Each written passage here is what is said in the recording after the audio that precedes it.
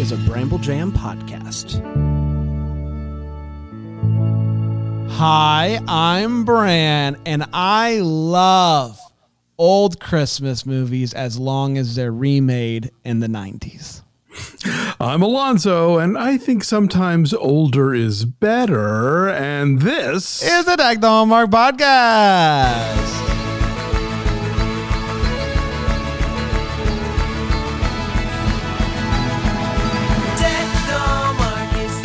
Hello, everybody. Welcome to another Monday, another fun time with me, Bran, and my good friend Alonzo. Alonzo, Merry Christmas and Happy Monday to you. Hashtag 25 weeks of Christmas. Happy Monday. Hashtag. Is that hashtag trending yet? I don't think it is, but, we can try. Dadgummit. Very excited about the next, this week. And then we've got some fun things planned as well, which we will get to. So lots of fun, crazy things out of these two on a Monday. So wacky. We're so wacky, changing things up. People don't know what to expect from us anymore. Last week we did the Bishop's Wife. Yes. This week we're doing the Preacher's Wife. Correct. And excited to talk about that. I watching this made me think. This is obviously a remake or a new iteration of a movie. The one that I feel like there's a million of is a Christmas Carol. Yeah, and that's actually the most adapted piece of literature in the English language. So this begs the question of why. Why not that it's not a great story and shouldn't be told, but what is it about that one that every couple years someone says, I think it's time? Because there's going to be one. Was it Will Ferrell and Ryan Reynolds? Ryan Reynolds is going to be in one on Apple TV. So it's like every couple of years there's one that's like, let's just do this again. It hasn't been told before. What is it about that movie? Or that book? I think it becomes one of those templates like Hamlet or Oedipus, where it just is such a basic kind of human story told in such a way that, delivers all these things that you want as far as character and meaning. And it's very, pliable to whatever era you want to make it in, or if you want to make Scrooge a woman, or if you want to make it set in the world of television, or like big business or whatever. Like there's all these different ways you can play around with it. And so I think there are a lot of very straightforward adaptations, which just speaks to the strength of the material. But I think the fact that you can also play around with it is something that the people always go, oh, wait, I have an idea. I got a take that we haven't seen before. So has the Christmas Carol template ever been used outside of Christmas? Like where three ghosts come and visit you at a different time of the year? Yes, it has. There was a Matthew McConaughey comedy from a while ago called Ghosts of Girlfriends Past. Right. In which he plays a rake, a operator or playboy type who sort of learns his comeuppance from his exes. And then there was this really terrible kind of right-wing propaganda movie called An American Carol. And the less said about that, the better. Oh, well, at least we got just a couple of options there. But yeah, for the most part, they usually also stick it to Christmas. I mean, keep it in Christmas. And that there's the ghost of what was the Hallmark movie that came out? It was Boyfriends Past something. Which was kind of a take off them. Like obviously Christmas Carol, but McConaughey's, right? Yeah, it was. Yeah, exactly. They were doing the McConaughey movie, but also doing it at Christmas. So that's layered. That's very layered. Efficient Hallmark. Yes, that's right. That's very layered right there. I can appreciate it, I guess. But last week, Bishop's Wife, which if you recall, I wasn't as high on as you and others. Many people got to me and they said, I can't believe you didn't love it. So maybe I do need to rewatch it, and I will. Maybe. And I will be. I'm open to that. But we're doing the remake this week, 1996 version, and you had me at Denzel. There's few people that I just love to watch on screen more. And I don't even know if there is anyone that I like to watch on screen more than Denzel. Like, I just think it just works for me. Like, across the board, across genres, I just love Denzel. Who is that for you? Who is that for you that you just like, anytime he's on screen, this is it for me? Good question. Are you allowed to get excited about actors as a critic? Sure, like, or do you have to play it safe? I don't know. I mean, look, we all have our favorites and we all have ones that we think, oh, this is going to be great. And then it doesn't always deliver. But like, I'm more of a character actor person. Gotcha. Like you tell me that Margot Martindale is in your movie, or like Paul Giamatti. I'm like, yes. I do love Paul Giamatti. Yeah. So that I tend to get pumped for folks like that more than for stars. But there's some great ones, obviously. I will go to bat for Lady in the Water any day of the week, pal. Ooh, bold. You got M. Night, you making it. You got Paul Giamatti. Come on. What more do you want? It was written for me. That movie is one of many films that craps on film critics. But what's hilarious is that Bob Balaban is doing a perfect imitation of an actual film critic who I know. And every time I see him in that movie, it's so weird to watch because he has nailed this guy's like mannerisms and manner of speech down so well that it's a little disconcerting. That's funny. All right, are you ready to dive into this movie? Oh, let's do it. The Preacher's Wife originally was released not long before Christmas, December 13th, 1996. My, how the release dates have changed. Like this would be released November 1st. Easy, right? For sure. Yeah. 1996, and it went a little something like this. This movie is told, in a sense, from the eyes of a child. His name is Jeremiah, and he's guiding us through the journey of this movie. We meet Reverend Henry Biggs, who is the pastor. He's not a bishop. Not anymore, kids. This is a pastor of a small church that's struggling. But boy, do they have a choir. New York, I don't know what you're doing. I don't know what churches you're going to, but don't run to this church if for no other reason than the choir. And Henry's struggling. He's trying to figure out how to best care for the needs of the people that he pastors, but also how to keep the church afloat due to a lot of financial struggles. He's under a lot of pressure from a real estate developer. His name is Joe, and he's trying to make everything fancy, like with malls and tennis courts and whatnot. And Henry, in the midst of all that is going on, has grown further and further apart from his wife, Julia, who also leads the choir, and his son, Jeremiah, who's telling the story. And he begins to pray one day that God would send help, and that comes in the form of an angel named Dudley. The angel Dudley. And he's going around, and he's trying to, one, convince them that he is an angel and he's there to help, but also try to, help nudge him in the right direction. Christmas is coming. The money's getting serious. His wife is growing further apart. Apparently, the bad real estate guy now holds the mortgage of the church. Everything is looking bad. And it's finally time for Dudley to help him take a step back and look at life and get passionate once again about his wife and his church, not just taking everything lying down. So Dudley gives him a little nudge, maybe knocks him down to the snow to play for a little bit, all sorts of good stuff. And at the night that he's supposed to tell his church that they are going to be shutting down, he gives an impassioned speech about how they will fight. And in the crowd is the real estate developer, who is loving it, as he should, because the choir is phenomenal. New York, what are you doing? And so he says, you know what, we'll take care of it, no problem. You can have the church back, basically. Everybody in the church is excited. Him and his wife grow closer together, and as they're walking away, they don't remember who Dudley is at all, and they come home to a decorated Christmas tree. And that, my friends, was The Preacher's Wife. There you go. Let's take a quick break, and we'll come back and we'll break this episode down, or this movie down, here on Deck the Homework.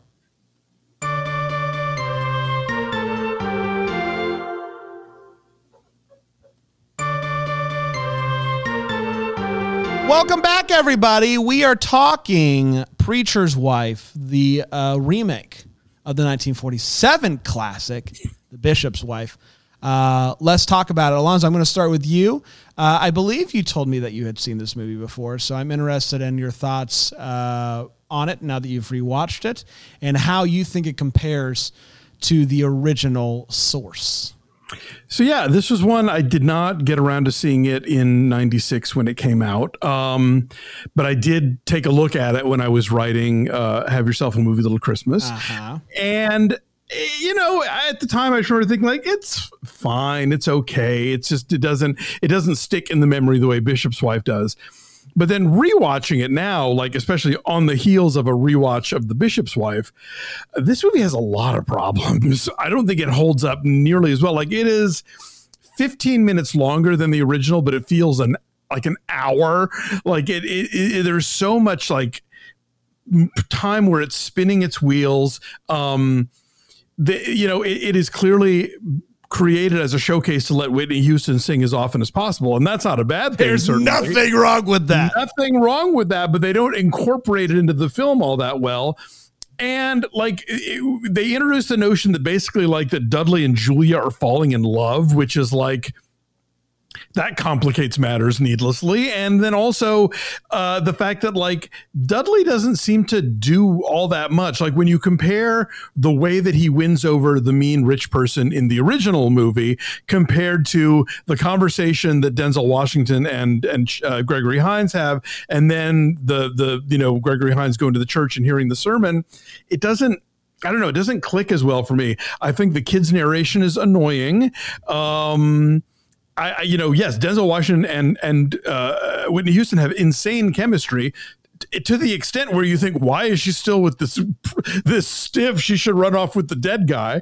And then I don't know. I don't think it works as well. And there are other issues along the way, which I think a lot of which can be attributed to the fact that you have an all black remake of a classic movie that is written and directed by white people, which I think would never fly now. I think in the ensuing 25 years, like Denzel Washington, whose production company made this movie, would be like, no, we're not doing that. We're going to have like black writers who understand this world and a black director who understands this world. Because I think there's a lot of stuff in here that feels like we have to drag, there needs to be a liquor store holdup in this Christmas movie. There has to be like urban blight. It can't just be about a black community and a black preacher, and a black angel. It has to also be about like the troubles of today, which in the time that I've been doing like Max Film and other stuff where you talk to people of color, they're like, we don't want every movie to be about the struggle. We want glossy, fun fantasy too. And this is like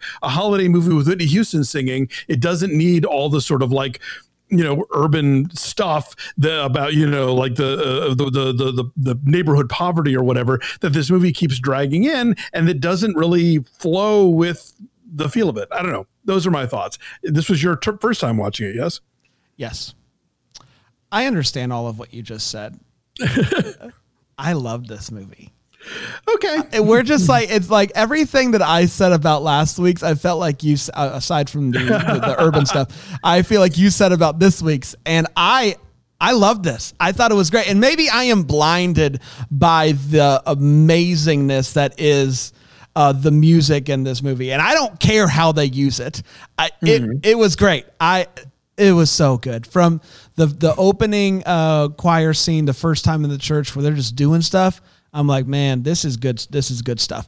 And I love Denzel, and I thought Courtney B. Vance. I thought he had a great performance in this movie. He is actually good, yes. But I'm just saying, like, to have to stand up next to the two of them, it's like that's a tricky thing to sell to an audience. But I'll say this: his performance was the biggest takeaway for me in this movie. Obviously, like the music is great, but like that performance, I felt like it was really great. I didn't think, I know that it was 2 hours because I started and I was like, oh man, I did not plan my day accordingly. But I didn't feel like it was spinning its wheels as much as the one last week was.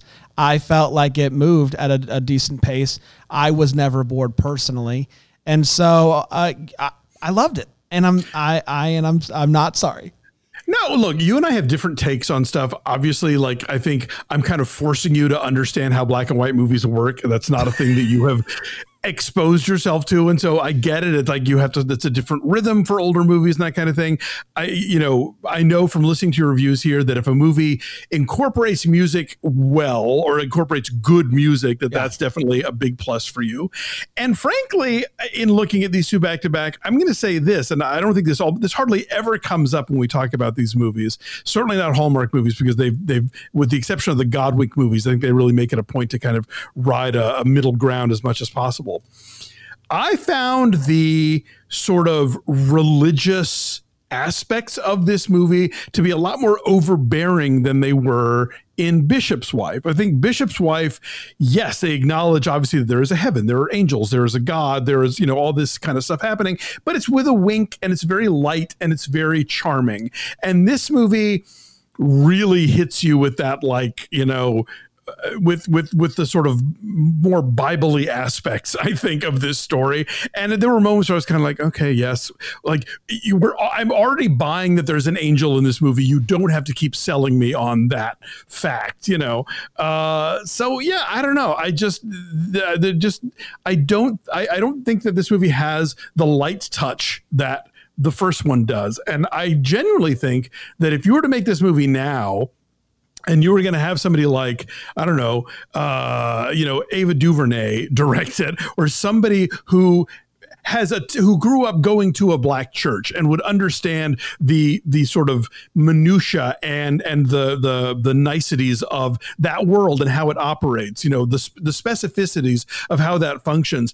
So often to me, I just kind of felt like this is a movie that's written by and directed by people who are sort of guessing at what this is even going to look like. And so you get like Loretta Devine, one of the great performers. She was one of the original Dreamgirls, for God's sake. This movie just disappears her for big chunks of the film. Sure. That is such a waste of an opportunity there.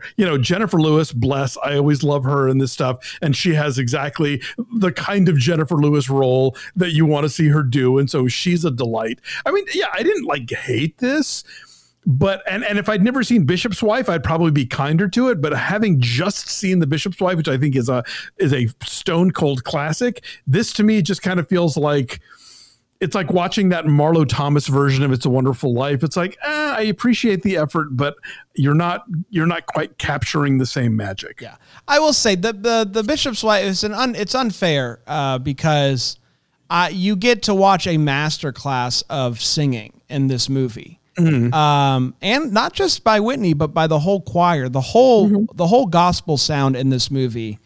Yeah, I think it's the Atlanta something choir that which I found this out, and I don't want to misspeak, but I believe it's the best-selling gospel album of all time.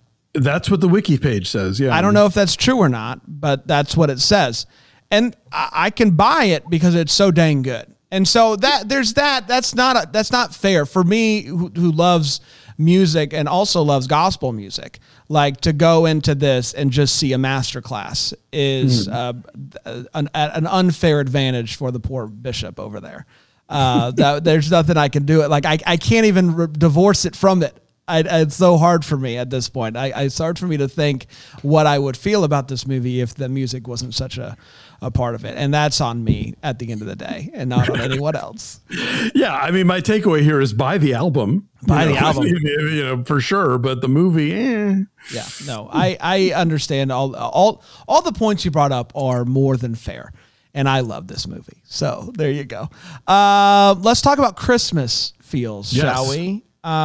We were both in agreement last week. I think you had a 7.5. I had an 8.5 last week. So very high on the Christmas. Where were you at with this one, Alonzo? I mean, maybe like a 6.5. I think this is a movie that has more slush than snow in it, but there are definitely some moments I love where,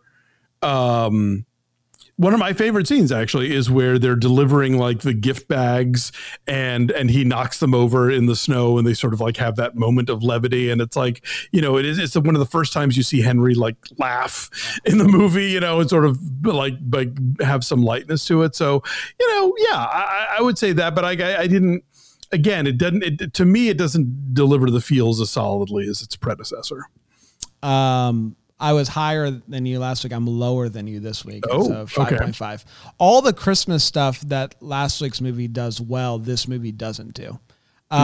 Like we get an ice skating scene, not nearly as magical. No. We get a Christmas tree in this movie, not nearly as magical as that iconic scene.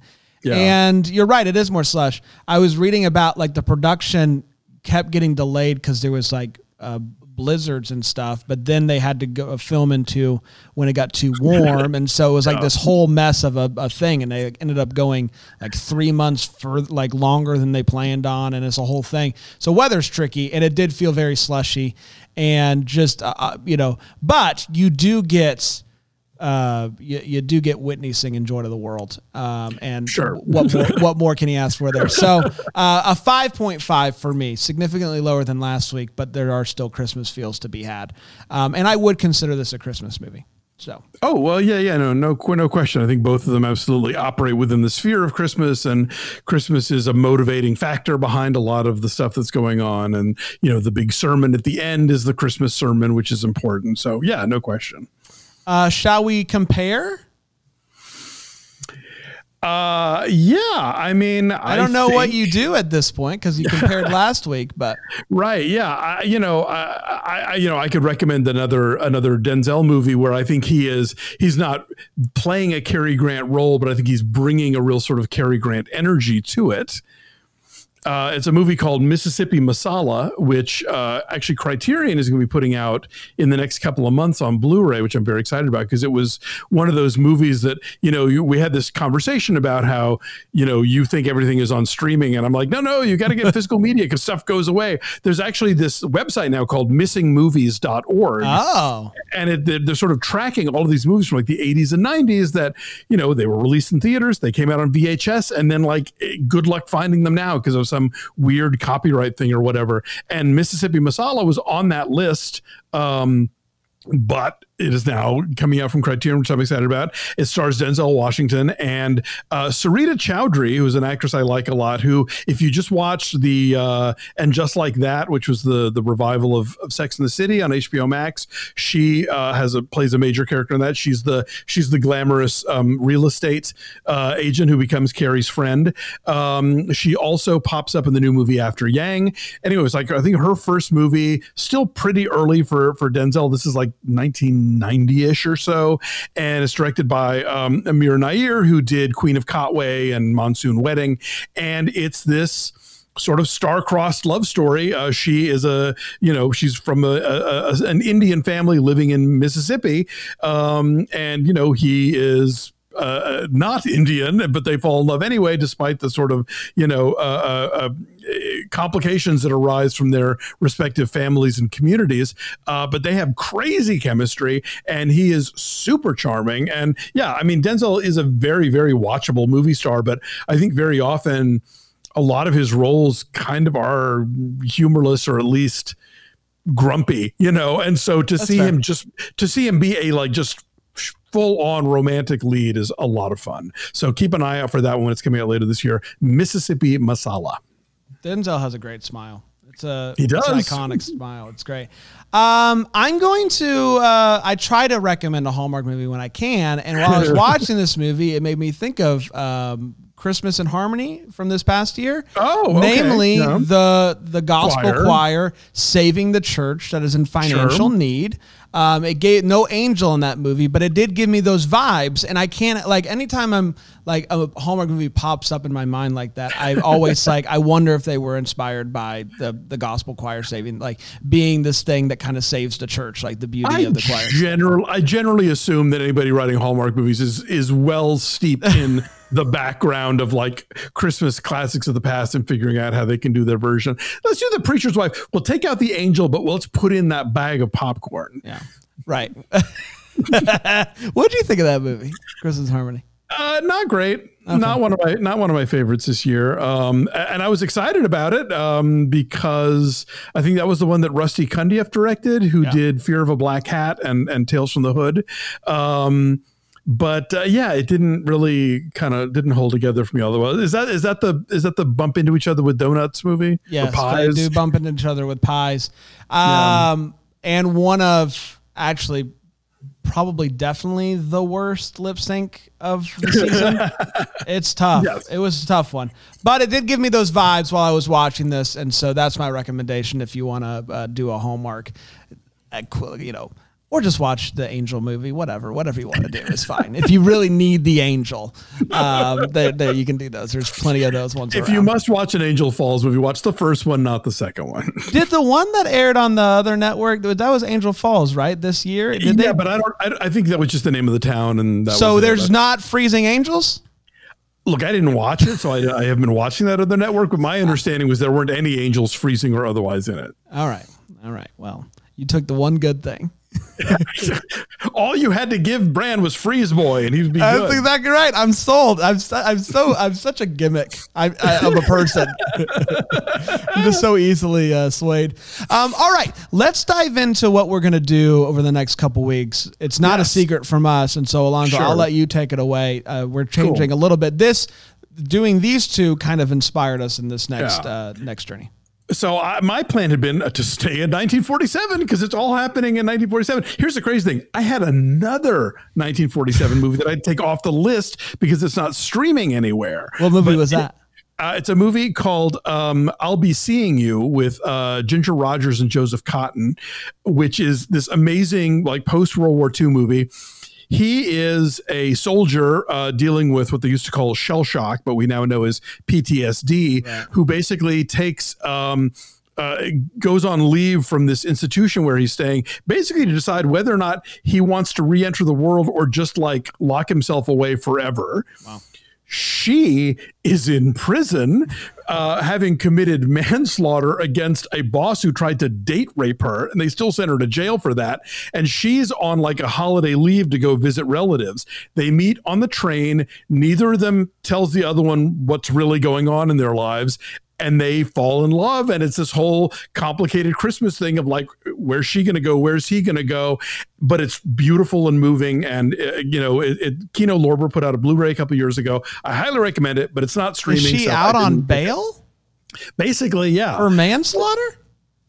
Yeah. Like she gets to go home, spend Christmas with her aunt and uncle and her cousin, played by a somewhat more grown up Shirley Temple.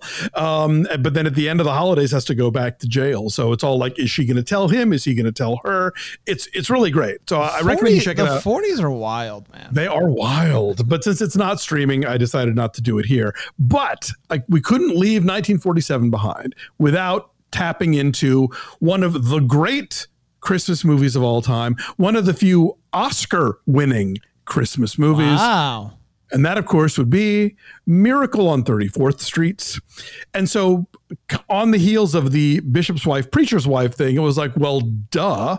Let's do the 1947 Miracle on 34th Street, and then let's do the 1994 Miracle on 34th Street. So that's what we're doing for the next two episodes. I'm very excited about this because the 1994 Miracle is the only one that I have seen.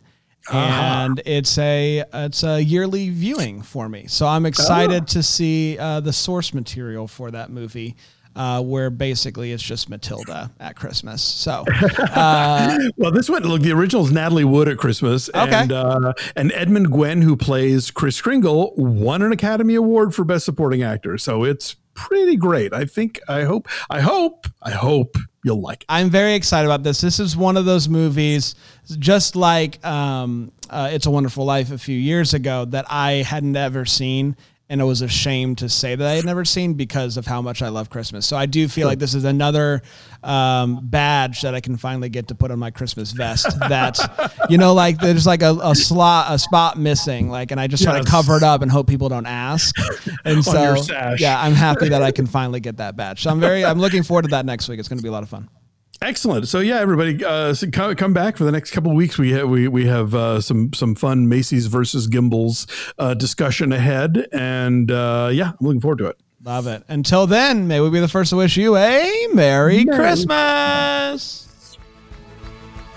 Deck the Hallmark's a Bramble Jam podcast. It's presented by Philo TV. It's produced by Brandon Gray and recorded live in, Greenville, South Carolina. Set decor is by Plum at Haywood Mall. For more information on Deck the Hallmark, you can go to deckthehallmark.com. For more information on Bramble Jam Podcast Network, you can go to bramblejampodcast.com. You're about to hear some ads episodes that help keep the lights on here at the studio. Feel free to listen. Feel free to turn it off, whatever you want to. But either way, thanks so much for your support.